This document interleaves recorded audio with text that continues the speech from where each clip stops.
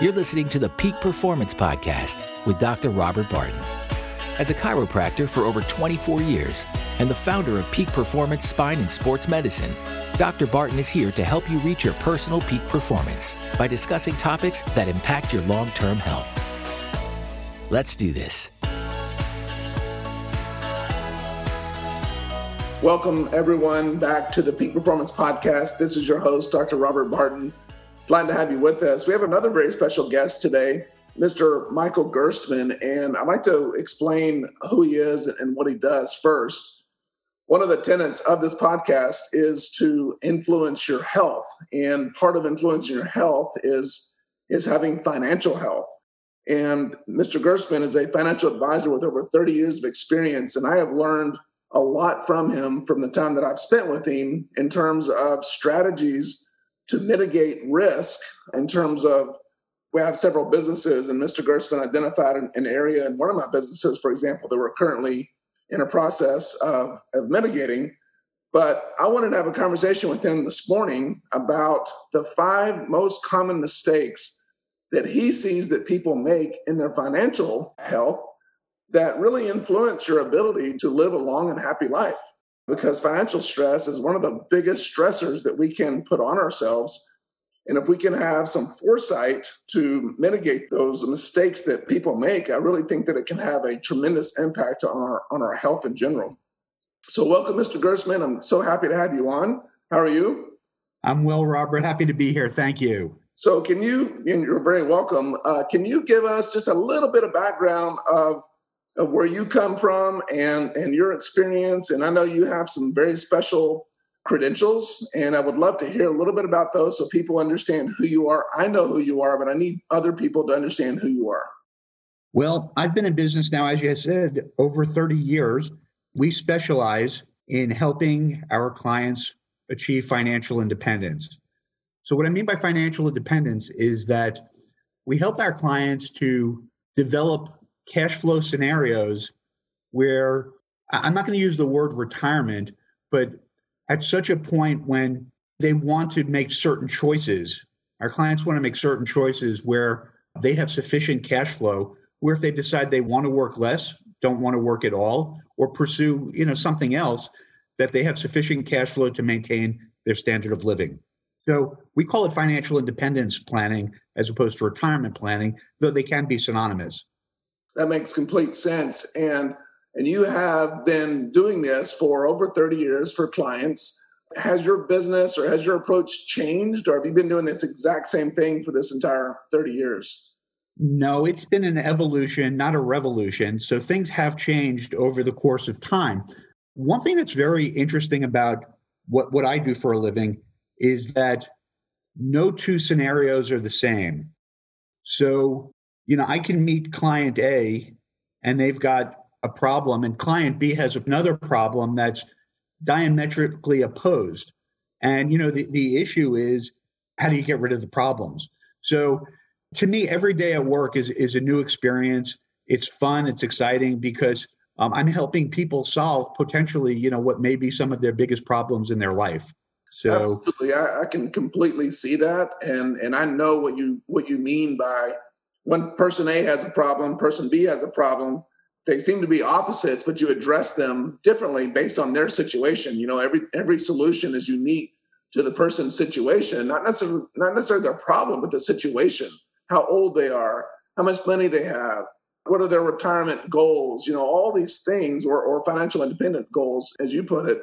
They're very, very unique per every situation. So that's very interesting. So I know that you have some specific credentials that are very unique within this space. Can you speak to those, not from a bragging standpoint, but just as a qualification standpoint? I think it's important that our listeners understand that. Sure. So back in the 1990s, I got 2 advanced credentials. One is a chartered financial consultant, and the other is the chartered life underwriter designation. And one makes me an expert in financial planning in general. The other is an estate planning designation. So preparing estate taxes and legacy planning after a client may no longer be here, et cetera. Less than 0.1% of those professionals in investments, banking, and insurance have this combination of credentials. So I am kind of unique in the respect that I've made a real commitment to continuing education in a manner that most other professionals simply just aren't willing to make. Each of these designations take 2 to 3 years postgraduate work. Although they're not considered master's degrees, they are similar in the respect that the amount of time and effort to get through the course of study is similar. And you mentioned continuing education. I would imagine that in order to maintain these designations, you have to continue with your educational process because, the laws change so frequently. And I think the way that you apply what you know to a particular situation in consideration of the law changes would always change. And so you have to basically continue your educational process in order to stay up to the current. Absolutely. You have tax law changes, you have individual people changes. As we get older, the things that we go through change. And, it's very important to be well versed on how to address these changes as they come up. And that kind of brings us to, so now we've established your credentials and you've helped anywhere from extremely wealthy individuals, maintain their wealth and build financial legacies all the way to normal. So I would consider myself a normal individual, but normal individuals, get to where they're financially independent. And there are probably some common mistakes that you see people make that could be potentially extrapolated across those two, that entire gamut or that spectrum of people that you help, or maybe not. Maybe the really rich people that you help are completely different from us normal folks. So my question to you is, let's get into I don't know how many there are, maybe there are 5, maybe there are 4, but what is a common mistake that you see people make that is just a quick win? What should they be doing, or just talk to me about that? So unless you are what I would call mega wealthy, there are many, many similarities between average, regular, everyday people who go to work and come home and raise a family and, do the best they can, and people who are very significant wage earners. But there are 5 common threads that I see that I'd like to share with you. The first one is not saving money or not saving enough money. Okay. And that's very common among people of all socioeconomic levels. The second one is living beyond our means. So you make a nice income, money that you may have thought when you were younger, if you ever could get to this point, you'd have it made. And you got to that point and it's still a struggle. And you wonder, how the heck could this happen? And of course, what typically happens is that most people, as their income increases, they increase their lifestyle. And that increased lifestyle demands additional funds in order to maintain it. So that would be the second one. The third that I see is credit card debt.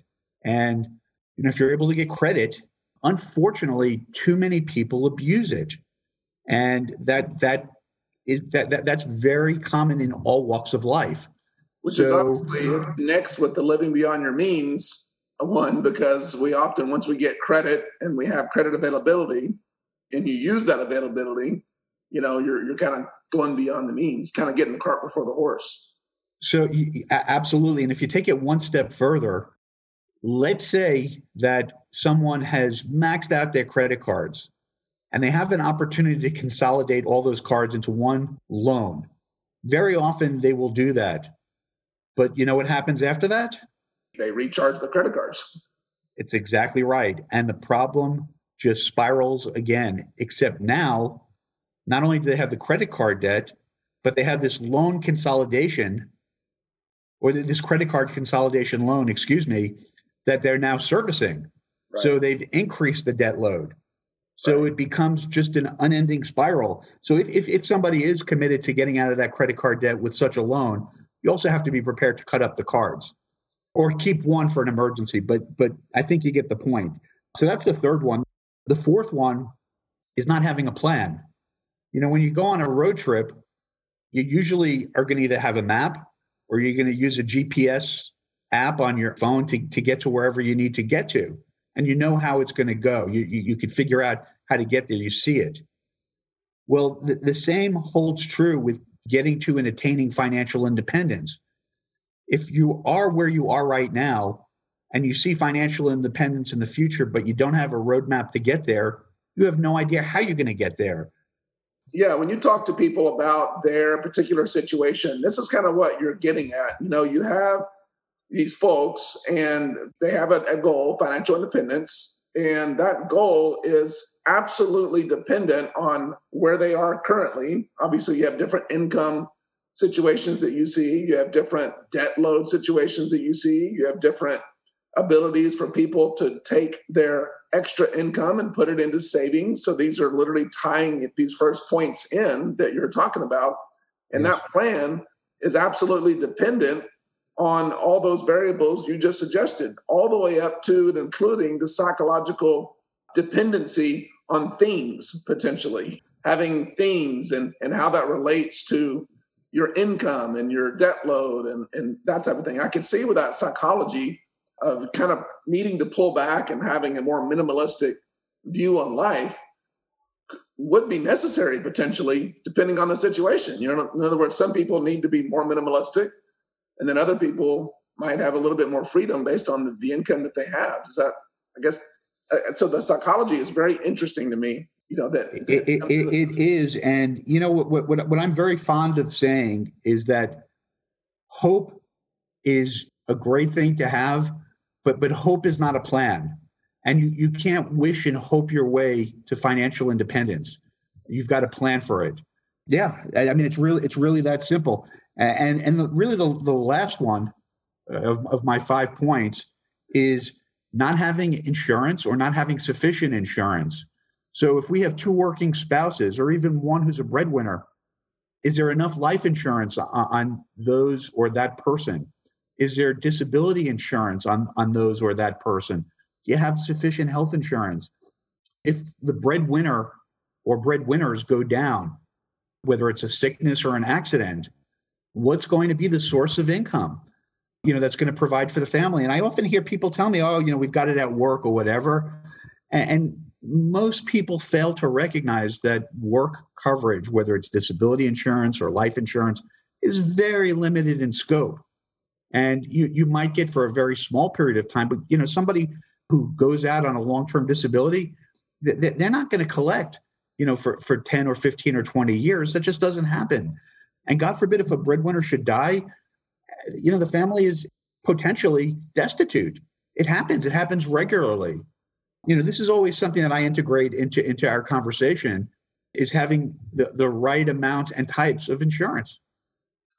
And is there kind of a rule or maybe something to aspire to from the standpoint of how much should be invested from a income standpoint into the savings part of the equation, to the life insurance, to the disability insurance? I mean, how much of a piece of the income pie should we be thinking about devoting to that?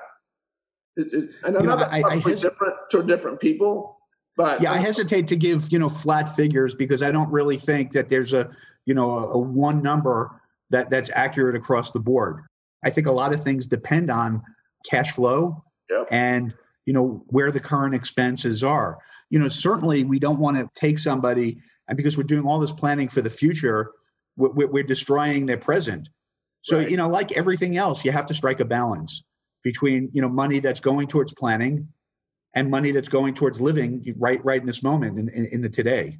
And I'm sure that has a lot to do with your age and factors such as that, coupled with where you want to get to from a financial independence standpoint. Absolutely. And there are other factors too that weigh in on this. What's your risk tolerance? If your account dropped by 50%, 50, as it did in 2008 during the financial crisis, could you afford to weather that storm? And not only that, but could you emotionally afford to weather that storm? So financially, you might be able to, but if you saw the balance on your statements that were reduced by 50%, over a 12-month period, is that going to be cause for a panic situation? Because if it is, your assets are not allocated properly. And that's something that's got to be looked at, because most investment vehicles you have to look at what the downside is, and you have to be able to assume the risks that are associated with it. Yeah. So, I've heard you talk a little bit about this, depending on, let's just say your retirement age, and you retire next year, for example, and then in that year, as well as in the next year, you have a 50% reduction in your portfolio size in the first years of your retirement. That's a big, big risk. In other words, that can really devastate a person's ability to continue with a comfortable retirement or financial independence.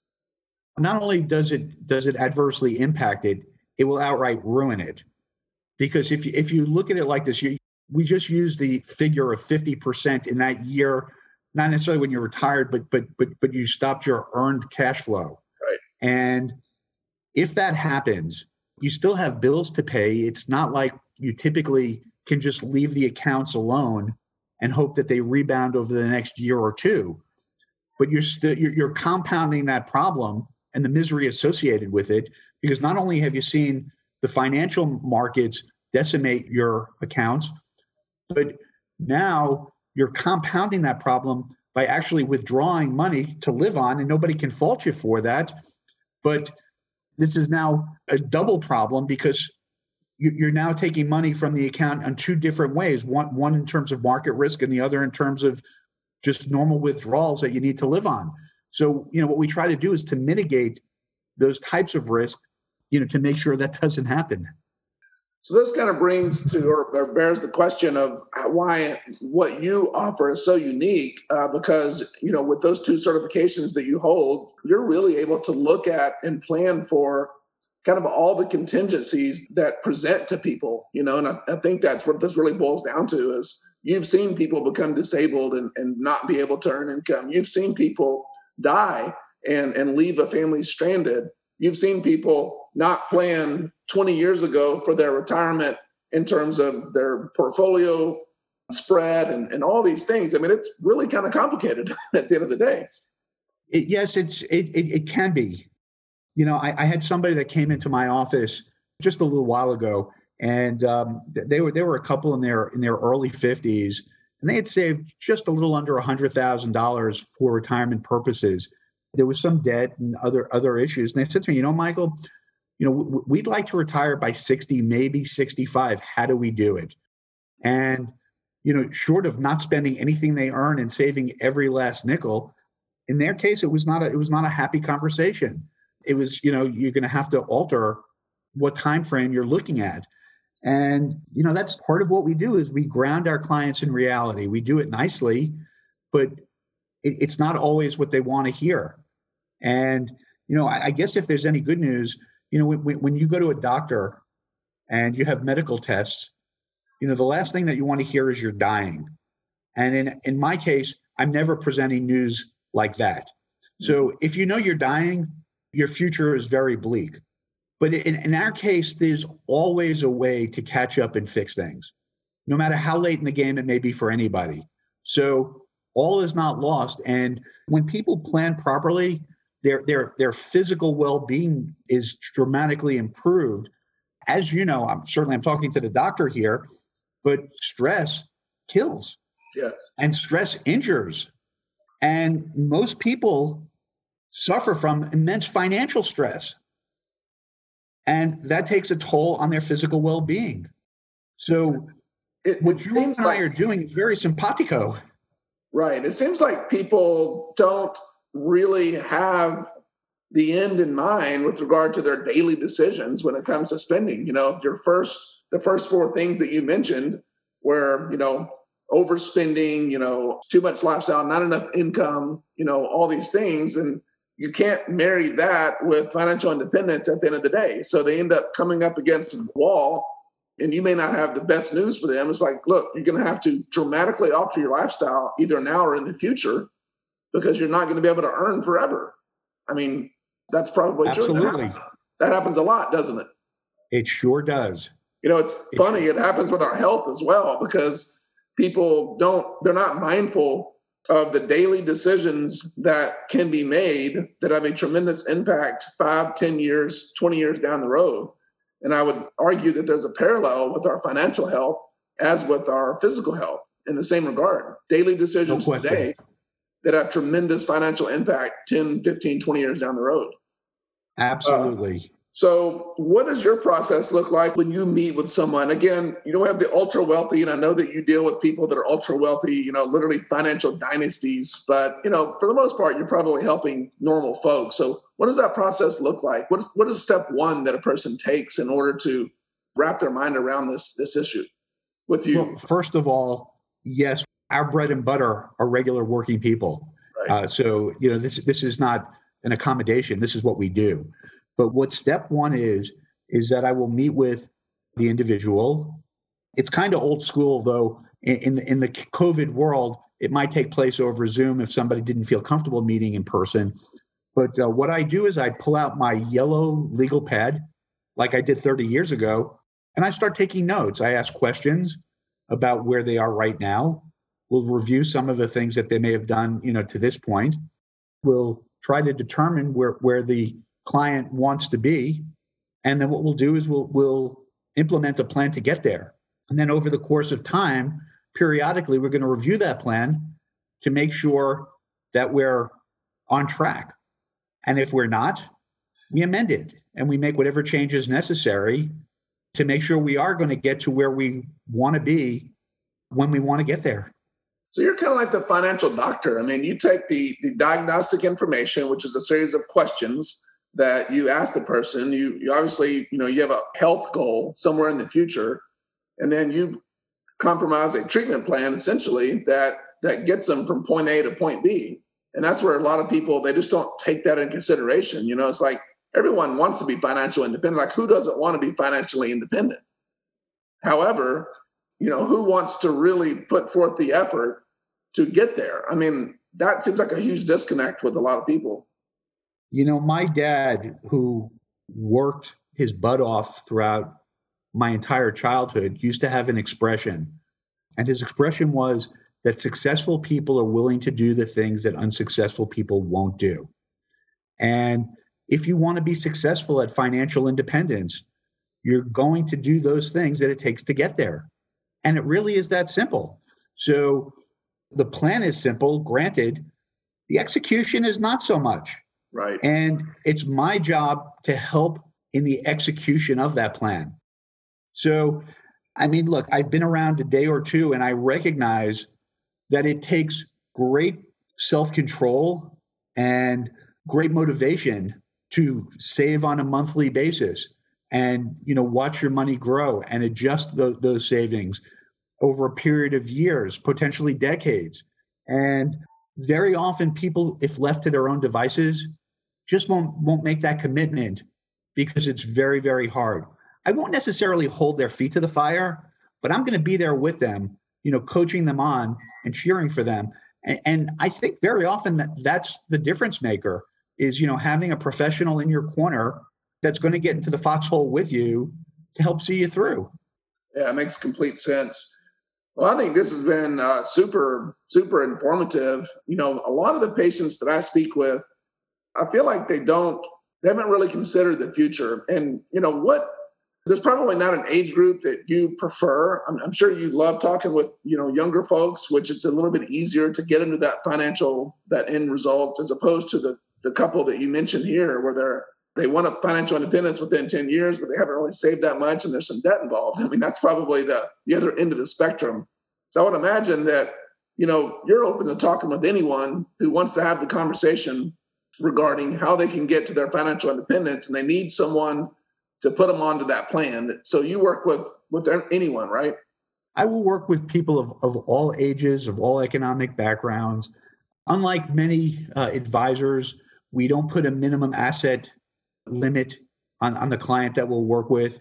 And frankly, I think at this point, I've been so fortunate that it's my obligation to help people who need it.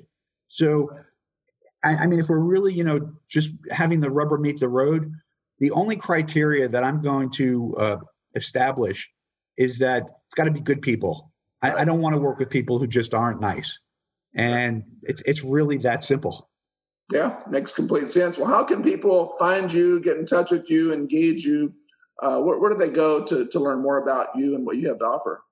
Well, I'm certainly available through my website. My website is www.gerstmannfinancial.com, and I'll spell that for you. It's GER, S like Sam, T like Tom, MAN, gerstmannfinancial.com. Awesome. And on my website, there is a link if somebody wants to schedule a call, just as a preliminary. It's a courtesy call. There's no charges involved with it or anything like that. And we're happy just to chat a little bit, get to know the individual and see what's on their mind. And, it's very, very simple. Yeah. And these days with the technology, we're doing this over Zoom. Everyone in 2020 now knows what Zoom is, and it's really easy to use. And you can have a face-to-face meeting in most cases. And you serve people in multiple states. I know Texas, I believe you said Florida as well. I'm licensed all over the country. If somebody is serious about, moving forward, if we're not licensed in that state, it's easy to get licensed. It takes about a week. So it's really not that big a deal. And, I have the continuing education requirements in place to practice in any state. But I believe that we're licensed in 15 or 20 states right now. And, we can get licensed anywhere that we need to be. Fantastic. Well, this was a great conversation. I love having experts in fields coming on and providing value to our patient base. Again, folks, being healthy is not just about your physical health. It's your financial health as well. You have to reduce your stress, and reduced stress can have a tremendous impact on your long-term longevity and the ability to stay with us longer, live on the earth longer. So I think this has been incredible insight with Mr. Gerstmann here. And with that, again, thank you, Michael, for spending this time with us. And hopefully some folks will reach out and get to know you a little bit better and how you can help them. Well, thanks for having me, Robert, and I'm really happy to help. Awesome. Bye. Thanks for listening to the Peak Performance Podcast with Dr. Robert Barton. Visit Peak Performance Spine and Sports Medicine at peakclinics.com. That's peakclinics.com. Thanks again for listening.